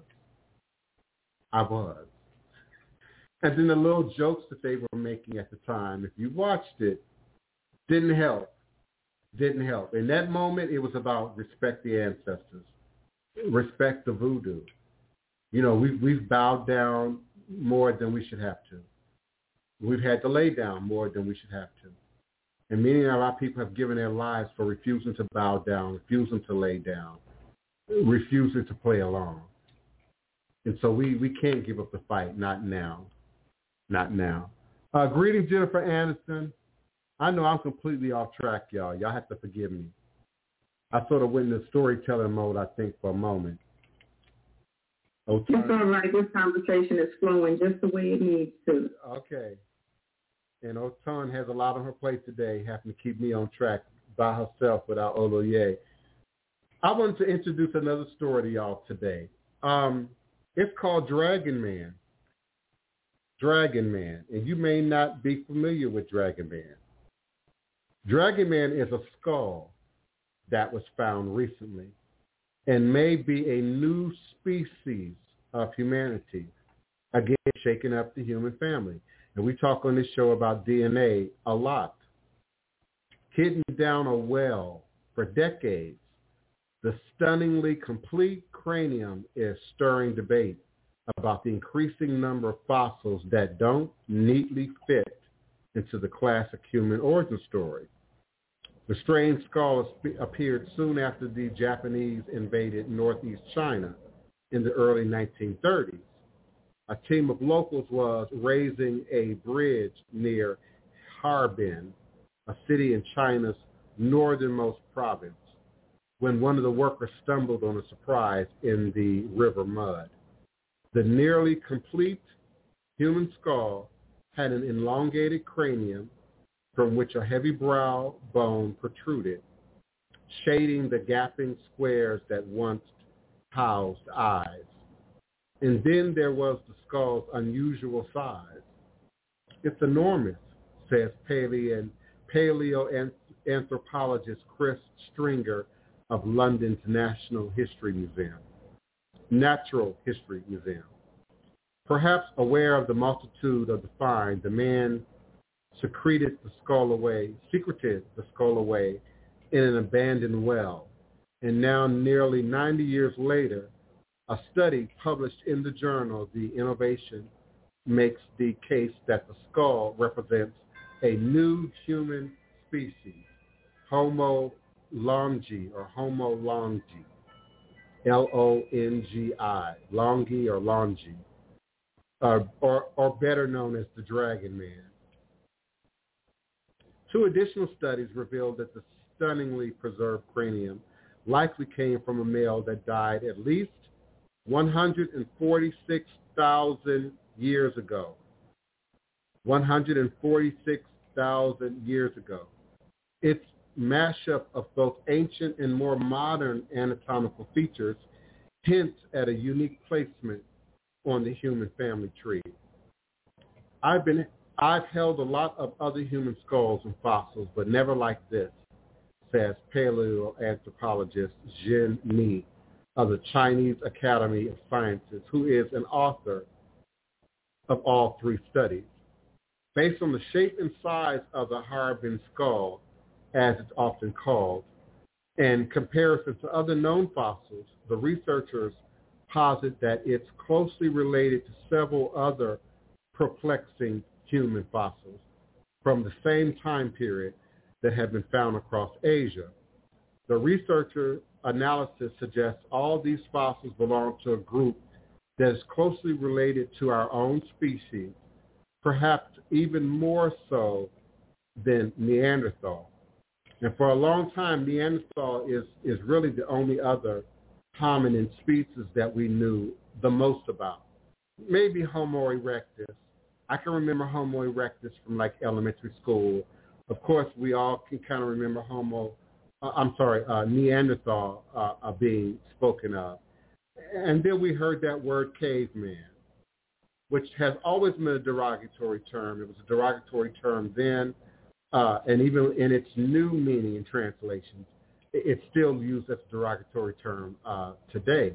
But when we think about what is that exactly, was caveman just Neanderthal? Was caveman anything predating humanness, humanity, the development of the human species from the various hominids that existed? And we think about the many others that existed closely in the same time period of growth and evolution. Homo erectus, Homo habilis, Homo garhi, Homo africanus, Homo robustus, and many, many others. Homo longi fits right along with the Denisovians, which I talk about a lot. They're probably second most commonly found archaeologically to Neanderthals, and will probably be soon making their way into your DNA test. They have enough DNA to compare 23andMe to compare you to Neanderthals, but they don't quite have enough DNA, I believe, to compare us to all the other varying forms of hominids that also were forming and developing on the planet relatively around the same length of time. So again, when we talk about indigenous, that's why that's important. They've updated Ancestry.com again. And for those who don't understand, they don't change your DNA. They add copies by way of humans spitting into the tube, but also by way of archaeological digs, archaeological sources, where they are able to pull DNA records, complete DNA records from. So your DNA records will evolve over time, will grow. Evolve is probably the best word, over time, and would not just remain stagnant or the same. So again, when I look back furthest in time, and yes, I'm looking at 23andMe, if I didn't say that, 23andMe, my oldest ancestors, talking about in time, going back towards the Neanderthals, would have been Southeastern Asian and also Indigenous American. And some of you have heard me say that before, but what has changed is my Indigenous American results are now more evenly distributed with my Southeast Asian results, more evenly distributed. Let me see if I can pull that up. No, that's the wrong one. 23andMe. Give me a second, y'all. Bear with me. I go on to look at my updates too, because they changing and adding stuff. Yes. And it's important to pay attention. I think some people think, I take the test once, I spit in the tube, it's a wrap. No, it takes a lot of the hard work out, but you still have to continue to do research. You still have to piece bits together. Ancestry.com, for example, could not tell the difference between first cousin, uncle, or even first cousin and half brother or sister until recently. So if you haven't been in your Ancestry.com test in the last week, then you don't know that there's been an update to Ancestry.com. And so now behind every name on your list, they ask you, do you recognize them? You either click yes or you click learn more. If you click yes, it then asks you to be specific about their relationship. So for example, on my personal Ancestry.com, my cousin Norvell Jr.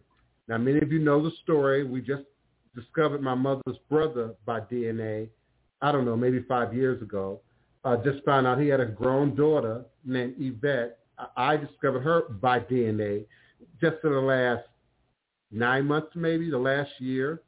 And Norvell has always been on my list, but didn't quite know who he was until we fit the pieces together. Norvell and I haven't chatted since 2018.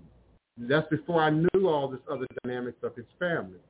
So I know who he is now. But when you click yes, and it then asks you to choose, it says 70% chance he's first cousin, 77% chance he's first cousin removed, 77% chance that he's great grandfather, which we know that's not possible, and 77% chance that he's great grandson, and we know that that's not the possible relationship. But if you don't have any information, you don't have any living relatives to sort of bounce this off, figuring out who some of the people are on your list is going to be a challenge to you, if it's that big of a discrepancy in terms of where they would actually fit in your tree. So fortunately, I'm doing my homework. I'm reaching out to the people who show up in my results. We're asking questions. We're jotting down names. And so far, we know who everyone is. And I'm grateful for all my new relatives. I'm grateful for all my old relatives. And I'm grateful for all the relatives that are yet to come. I swear Ancestry.com owes me a check, a commission check, for promoting DNA and DNA work. And I know that people are listening because the percentage of my own relatives that are now showing up in the test suggests that somebody's listening, and you all are in your own timing deciding that you're going to do this work and have the work done. Greetings, Lakeithia Mims, my beloved cousin. Lala, welcome, beloved. She's probably born in April 89. Greetings, Cameron Hoagland. I'd love to talk to you about your last name. Bill Owens, Artesia Finner, Trevor Owens. Greetings, beloved. We are family indeed. Chantalove Thompson. Greetings, beloved. Trina Young, Cheryl Lynn Robertson, Christine Hollis, Kayla Miller, greetings, Kayla Miller, beloved. We are family. Kenneth Dotson, we're relatives. Barbara Canty, FSB are the initials, but her account is being run by Ken Steph 2000. Welcome, beloved. Cynthia Smith, greetings. Joshua Payton, greetings. Aline Sanders, Dorothy Stanley, Chocolate Crave Bull, DW. I appreciate all of you and look forward to continued meetings with you over time and gathering information about who these people are in our lives, in our ancestry, you know. So those two yellow bars, the one at the bottom, I'm not sure how well you all are able to see that broadcast by way of the StreamYard. But the gold one at the bottom is my Indonesian, Thai, Khmer, Myanmar ancestry. And so the yellow just above it is Indigenous American. I most likely had a fourth great-grandparent, a fifth great-grandparent, or sixth great-grandparent, or seventh or greater great-grandparent who was 100% Indigenous American. This person was likely born between 1700 and 1790.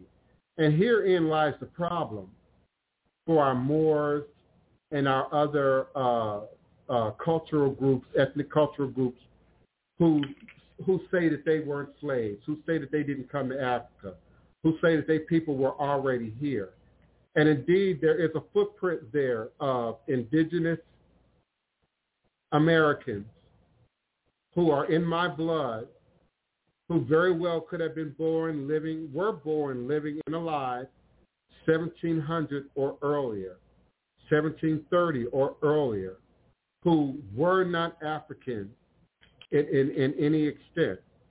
But that differentiation, that distinction is going to show up in your DNA test.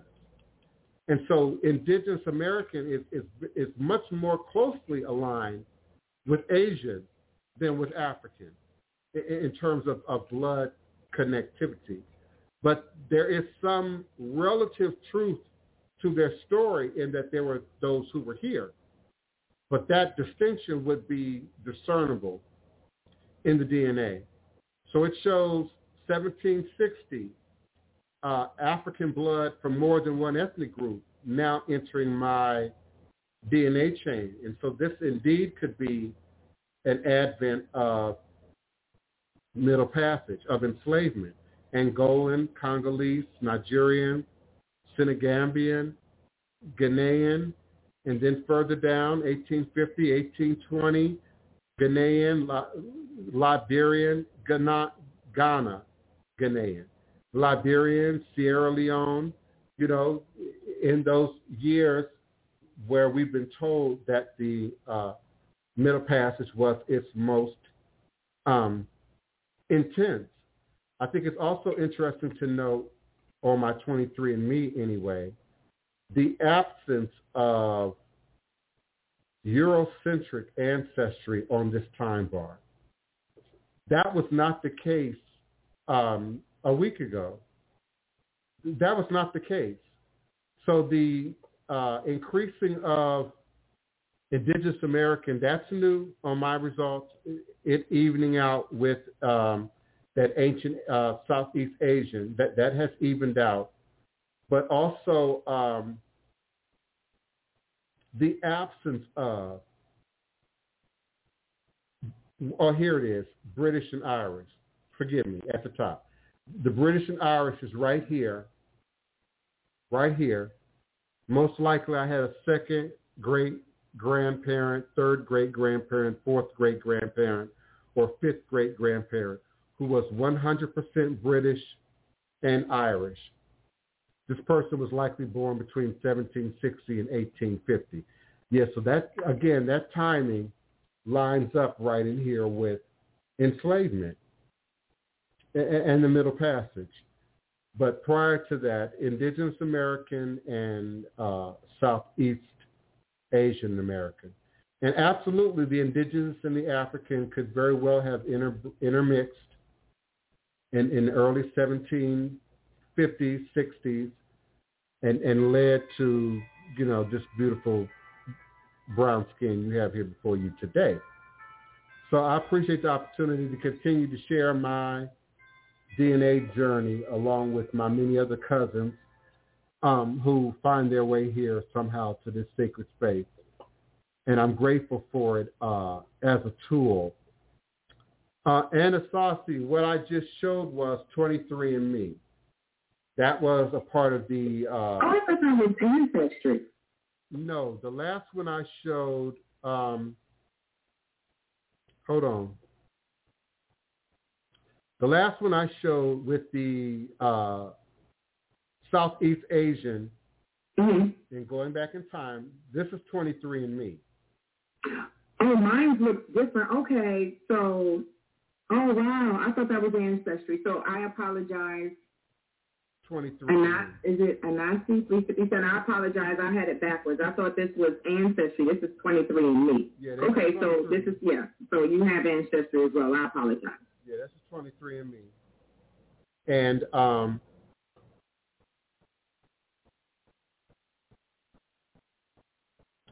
and Ancestry, this is Ancestry.com.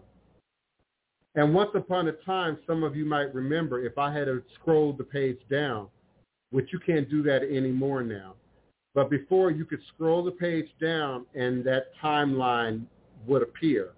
It would appear at the bottom of the screen, and then it also would have appeared right over here to the right, 1500, 1600, 17. For some reason, they have removed that from Ancestry.com, or at least changed your accessibility to it.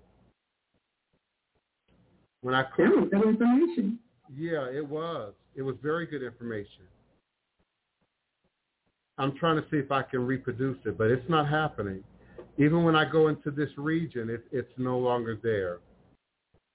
Before, it would tell us exactly when our ancestors would have been in this region. Sort of like what I just demonstrated on 23andMe. Yeah, Democratic Republic of Congo, Cameroon. When I say I appreciate you, I mean it. We're related. We're blood related. I'm also blood related to Asheo. I'm also related to Nigeria, Ivory Coast and Ghana, Togo, Burkina Faso, Sierra Leone.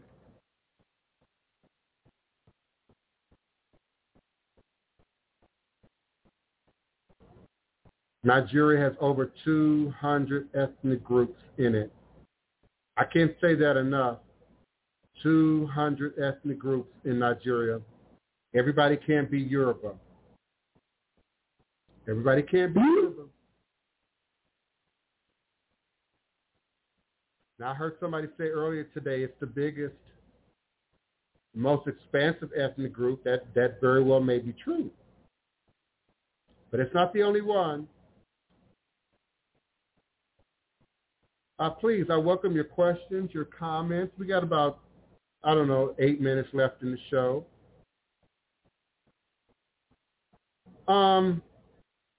It's interesting because, and I don't want to say the wrong thing and certainly not live on air. I believe I have communicated with Dr. Antoinette Harrell, like personally, in social media, and particularly earlier back, 2005, 2006, Yahoo 360 was still up and running. It was a few other sites that were still up and running and even popular back at that time. MySpace was not a music site. It was a social media site back then where you could control your own HTML, which is one of the things that I liked about it. And I communicated, I'm sure, several times with Dr. Harrell. May have even shared being on a podcast or in a podcast environment, but never personally that I can recall or directly. If we communicated by phone or by email, it's been so long that I can't It's been so long that I can't remember right now, but I'm absolutely familiar with who Dr. Antoinette Harrell is, and the type of work that's being done in terms of DNA and particularly genealogy. Thank you so much for that. It's too late to call into the Blog Talk Radio, so I appreciate those of you who remain on the line, who are listening. If you have a question, comment, or request in these last few minutes, do press the number 1 on your telephone keypad. I'll be more than happy to unmute your mic. And, of course, my StreamYard guests in YouTube and Facebook, I certainly do appreciate your consistency and your participation and love and ongoing support for this show. My heart swells with gratitude at the reach of this ministry and what we're able to do here. The many families, not just individuals, but the many families who are doing ancestral work and divination with me. The many individuals who are initiating with me and have become a part of our community. The many people who have moved here to the city and have become a part of our community and are involved at various levels of art and culture and politics and horticulture and gardening and all the things that really make up village, that really make up a community, that really make up Elay, that really make up having, a voodoo house. So I'm indeed grateful for the continued reach of the show, geographically as well as at the heart level, just how deep into you all's hearts you all continue to allow us to come and to be present in. And for that, I'm indeed grateful. I meet a lot of people. I get a lot of phone calls. I get a lot of email. It's not easy to remember everybody. They say the squeaky wheel gets the oil. So, the people who check in most often, I see it here most often, who email me most often, who tweet me most often. That's generally who I interact with. But I try not to forget anyone along this journey. And there have been many along the journey who come and go, who step up and who fall back, who move on or who move back, whatever the journey. But I'm grateful. I'm indeed grateful. I had no vision of this reality when Hurricane Katrina hit our city.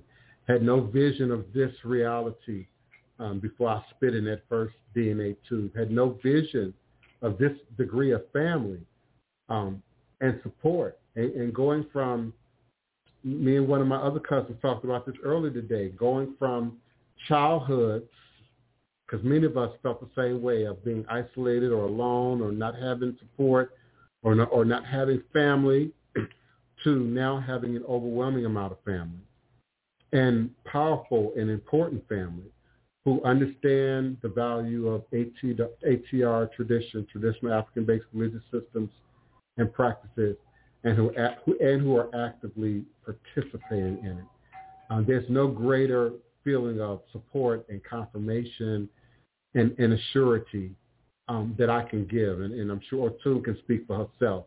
But for me, it just shores up everything that I always thought about myself, everything I always believed, everything I always thought that Voodoo was supposed to do for me and was going to take me to. This is just really being confirmed just on multiple levels now, with this whole DNA and the family relationships and what's growing out of the family relationships. We are growing a relationship for sure. Otun, Oloye, Lakithia, many others here in the room. But man, even my mother is forming relationships with some of our DNA relatives that I don't necessarily talk to every day, but she does. And just like in any family, the older people connect to certain people, the middle-aged folks connect to a certain group, the younger folks can, and so that happens in a family. But what's good to me is that first degree of separation. I'm not calling you every day, but my mama is. You may not necessarily be calling me every day, but your sister is. And it keeps, the wheel turning, within the dynamics of our families, So I'm grateful. I'm indeed grateful.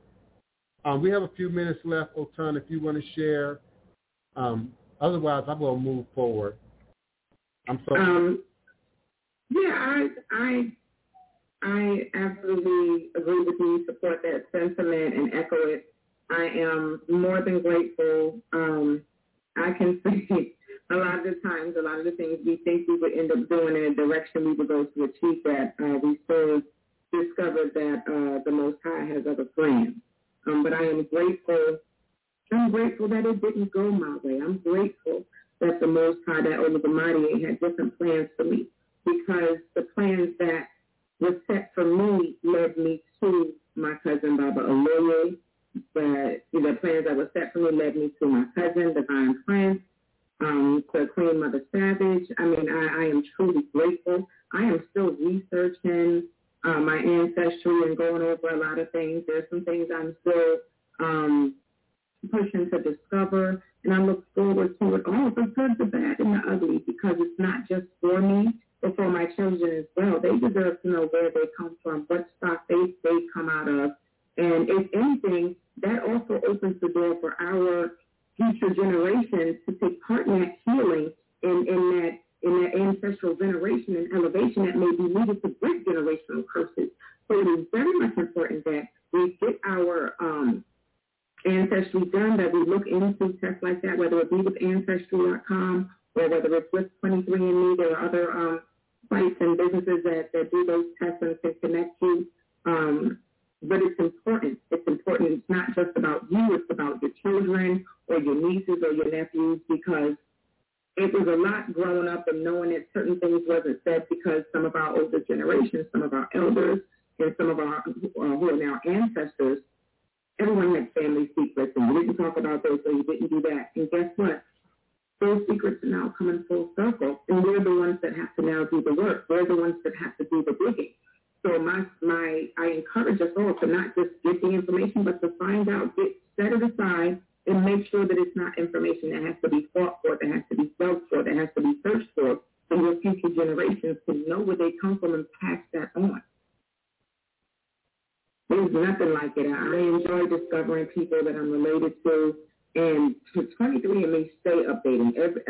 Every other week they're telling me I got anywhere from 25 to 500 new relatives and all kinds of people popping up, and I mean pages upon pages of people that I'm just scrolling through and just like, oh my goodness, and it's very good. So I plan on keeping everything going, and I encourage you to as well. Those listening, please, I encourage you, those watching, to also search that. So I'm grateful for everyone. I'm grateful to my cousin Divine. I'm grateful to Queen Mother Savage, just the time to be here with you, the opportunity to be allowed to share this space. I'm grateful to everyone listening, watching, and encourage you anytime if anything resonates with you, have a question or an issue and you need some assistance, please know that part of our job is also service to the community, so you are welcome to reach out to any one of us, whether it be Divine, Baba Aloye, or myself. We are here to assist, and if not directly assist, at least be willing to guide you in a direction where you can get the assistance that you like to everyone, and I'm done. Enjoy your weekend. Yes, I say. And you just gave me a thought, gratitude. Somebody here listening on the sound of our voice needed to hear what you said, and I'm going to say it again. I am grateful that I didn't always get what I wanted. I am grateful. You know, some of y'all are so strong on working your spells and incantations and making things happen magically. So grateful that I did not always get what I wanted. I am so grateful that God saw better than I could see, the goddess saw better than I could see, the ancestors saw better than I could see, and they knew when to hold it back. They knew when to send me on a detour. They knew when to sit me down and shut me up. They knew when to put a block in my road so that I can be where I'm standing today. And I'd give nothing for my journey now. Evangelist Savage, I'd give nothing for my journey now. I'm grateful to be standing where I'm standing today. I'm grateful to be standing where I'm standing in history, in culture, in demonstration, in tradition. So for my young listeners and even for some of my old listeners, hear clearly, because we mean it when we say I'm grateful I didn't always get what I wanted. I'm grateful I didn't always manage to get in where I thought I was supposed to be and set up where I thought I was supposed to set up, because I might not be here with y'all today. Might not have been alive, might have been in the 9/11, might have been in the club in Florida when it got blown up, because I could have been everywhere. I was traveling the country. I could have been anywhere at any time, and it could have been me. So I'm grateful. Be grateful. That's why I say all is a blessing.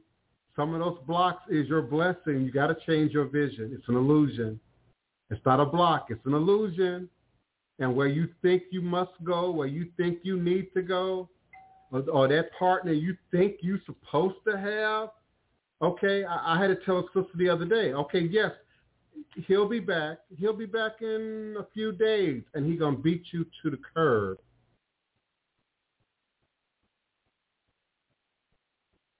So be careful about showing gratitude. Be careful about getting what you want, asking for what you want. Be specific and be clear about what it is that you want, or at least that you believe that it is that you want. But be willing to let the ancestors and the Most High make the choice, because ultimately they can see where we can't. They can go where we can't go. So I appreciate that. Was a good one right there, Otan. Yeah. I'm grateful I didn't get everything I wanted. I'm grateful I didn't get everything I asked for. I'm grateful I didn't die when I prayed to die. Some of y'all didn't pray to die. Some of y'all didn't pray for suicide and death and all bunch of stuff, only to find yourself where you are right now, seeking. So, yeah, be grateful that you don't always get what you want, because sometimes, always, God knows better. Your ancestors know better.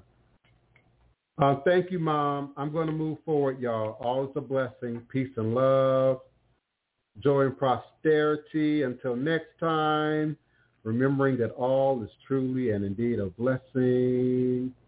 If you can just see beyond the veil. All just an illusion. Congo Square. Congo Square, Congo Square, Congo the Square. The Omas Indians prepared this place for us centuries before our arrival. A sacred spot where corn festivals were celebrated. Thank you, Rosan. You did a really the Omas Indians prepared this place for us centuries before our arrival. Congo Square, a sacred spot where corn festivals were celebrated. And as the colonizers came, our hosts, the Omas Indians, they pushed aside our hosts. The colonizers came and pushed aside our hosts and introduced us in chains. And by the late 1700s, we somehow, recognizing the sacredness of Les Places de Congo, we somehow, and the how of our somehow persuasive methodologies is not clear at this moment. The how is not clear. How our persuasive methodologies worked is not clear at this moment, but nevertheless, even as slaves, we crafted and created a space where we could be free to be we. And thusly we countered the sacrilegiousness of the French, giving great homage to our ancestors as well as giving praise and thanks to our red-blooded brothers and sisters. This is an oral libation toast to Congo Square, to Native Americans, to our ancestors who made a circle out of a square and gave us a way to save ourselves from the transformatory ugliness of America, which refuses to recognize the spirituality of life, which refuses to recognize the spirituality of life and celebrates death with crosses and crosses, double and triple crosses, the middle passage, the first cross, Christianity, the double cross, and capitalism, the ultimate triple coup de grace cross of our captivity. But the terror of crosses notwithstanding, we sang, we beat, we be, we was and is. Hail Congo Square, Congo Square.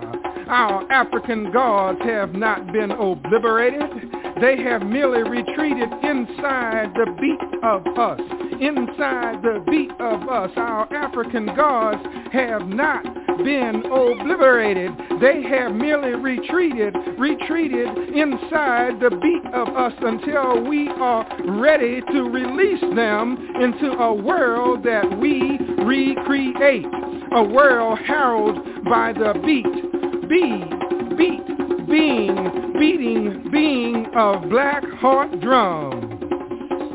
Heart beat,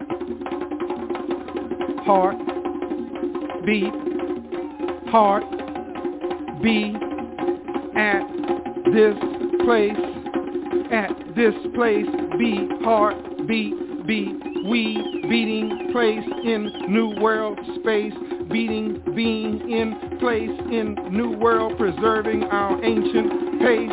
Our dance is the God walk, our music the God talk. First thing we do, let's get together, circle ourselves into community. No beginning, no end, connected together and singing, ringing, singing in a ring. Second, let's be original, aboriginal. Be what we were before we became what we are.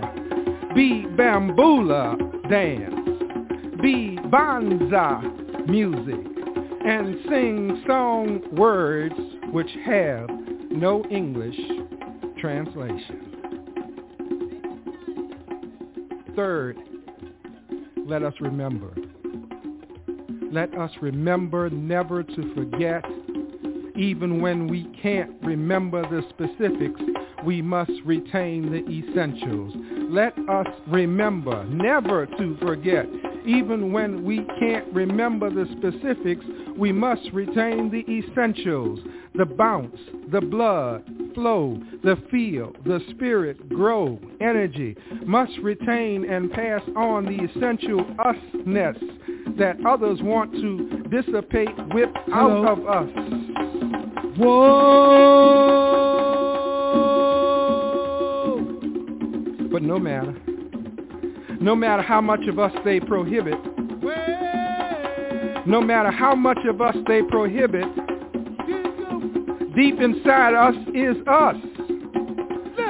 Deep inside us is us. Remains us inside and needs only the beat to set us free.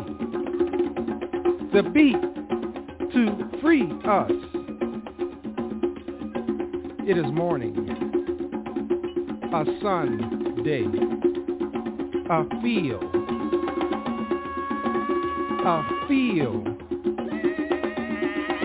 without shade, but dark with the people black of us in various shades, eclipsing the sun with our elegance. We are centuries later now, and still this sacred ground calls us to remember, to beat, to be. We are centuries later now, and still this sacred ground calls us to remember, to beat, to be. Beat, Congo Square. B, Congo Square. Beat, B. Beat, B. Beat,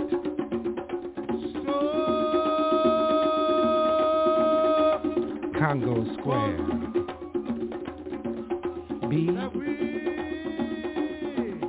Congo Square. B,